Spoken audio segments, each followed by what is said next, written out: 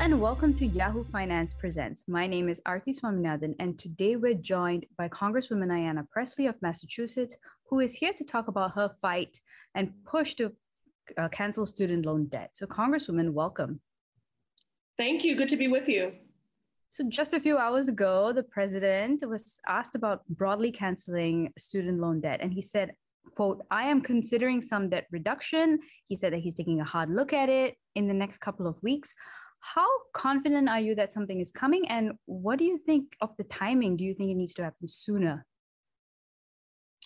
The fact that the President Biden is expressing an openness to some form of debt cancellation is really a testament to the vigilance of this broader movement, the same movement that decisively elected him, and also the leadership of myself, Leader Schumer, Senator Warren, Rep. Omar, and others who have been advocating for broad-based student debt cancellation to alleviate the hardship that has resulted in a nearly $2 trillion crisis. This is an economic justice issue. It's a racial justice issue, given the disproportionate burden bore by Black and Brown borrowers. It's also a gender justice issue. 2/3 of this $2 trillion crisis are women, and certainly Black women disproportionately have higher debt. So this is an economic justice issue, it's a racial justice issue, it's an intergenerational issue. I can't tell you the number of parents that I've met that are saying they cannot retire because they co-signed loans or for their children, or that they're still paying on their own loans and now they're also paying their children's. Grandparents on fixed income, 76 years old, still paying student debt. Millennial Gen Z unable to purchase a home, to start or to expand a family or to start a business. So this nearly $2 trillion crisis is really choking at the promise of our families, our communities, and the country writ large. And the president does have the authority, and the same authority that he has used, and I do want to acknowledge his heeding our calls for student loan pauses during this pandemic. And we know that that has been really game-changing for families in the midst of such unprecedented economic hardship to use those funds instead to remain safely housed or to purchase essential goods. And in fact, I've even heard from some constituents who became first-generation home buyers. And so when you see that sort of impact and the difference that that is making directly to people, imagine how much more transformative and impactful if we do broad-based student debt cancellation at a robust number.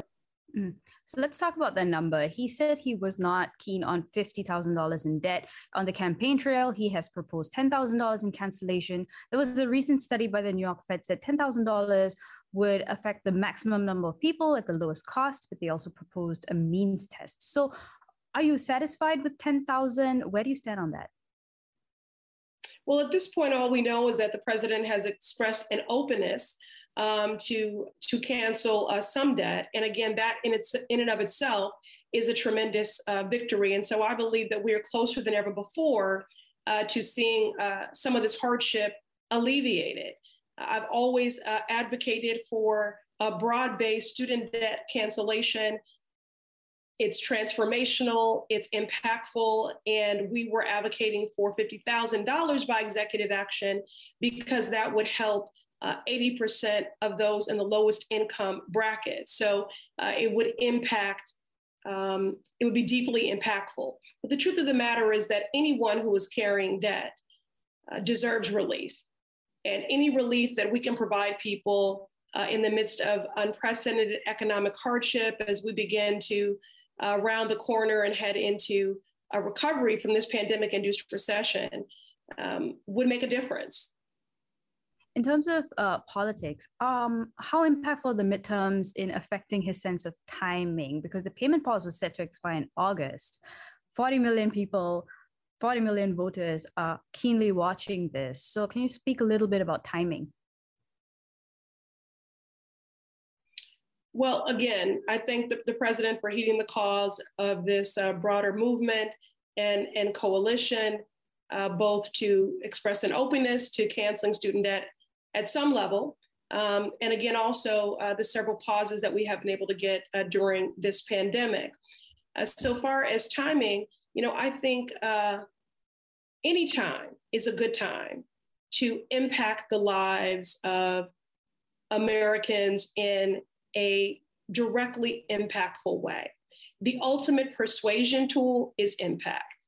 And these are the sorts of transformational policies, canceling student debt or making the child tax credit permanent, as an example, combating climate change, addressing the affordable housing crisis. These are the sorts of impactful, tangible policies that we need to advance so that people never have to question, are we fighting on their behalf? Are we doing everything possible to meet their most basic needs, but also to ensure that there is an equitable opportunity for people to do more than to survive, but to thrive? So Democrats win when we deliver, and we have to deliver in ways that are impactful, tangible, and transformative, like canceling student debt. So this is good policy, and it is also good politics. The Biden administration has enacted various other forms of canceling debt of defrauded borrowers, of those suffering from total and permanent disabilities. So a question on how would you grade the administration's efforts thus far on student loans, aside from this proposal, this potential broad-based cancellation? How would you grade the administration's actions thus far? I'm always encouraged when government is responsive to what they are hearing from those that they represent. I was encouraged every time that some debt was being canceled. Again, whether it was the public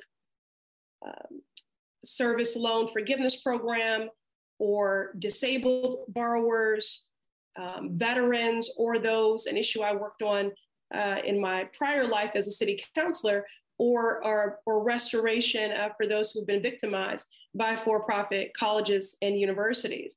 And so those were all encouraging steps. But at the end of the day, we want to uplift and alleviate the burden for as many people as possible. And that is why we need broad-based student debt cancellation.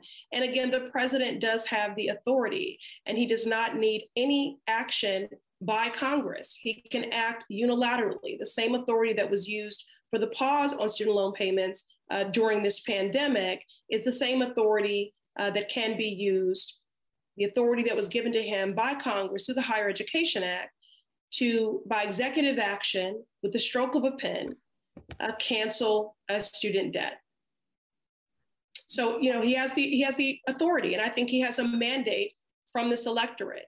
This is about being responsive to the multi-generational, multiracial coalition, which decisively elected him. And that was a movement comprised of issues-based activists on many issues, canceling student debt chief amongst them. So this is about the president keeping his word and being responsive to the coalition of voters which elected him. And this is also about alleviating hardship for those who comprise this nearly $2 trillion crisis. Final question on what happens after. So if the president goes ahead and cancels $10,000 or $50,000, the machinery still grinds. Payments sort of come due, the debt collection machinery starts.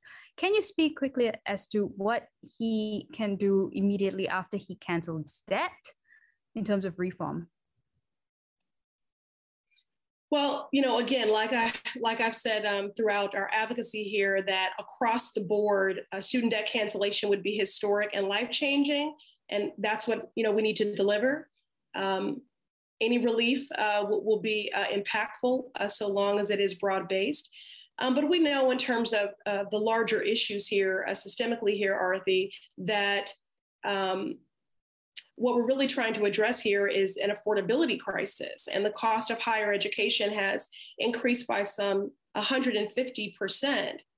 And so we need to expand Pell Grants, we need tuition-free college, and then there's so many other things that we need to do to right-size the burden that working families are experiencing.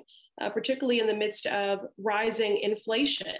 So that's why it's important that we do things like cancel student debt, that we make the child tax credit permanent, that we address the price gouging by companies, that we resolve conflicts abroad. Anything that we can do, that everyone work at a living wage. We have to address all of these challenges that working families are facing, and then continue to do the broader work of making college more affordable. But again, I'm very encouraged. We are so close, and again, it is such a testament to this movement and the many who have been willing to share their stories. I'm stopped by someone every day. Healthcare workers, educators, seniors. As I said, parents who are still working, into their 70s and cannot retire because they have co-signed these loans for their children. So, this is a good day. I'm very encouraged by what we've heard, and I can't wait until this comes to fruition.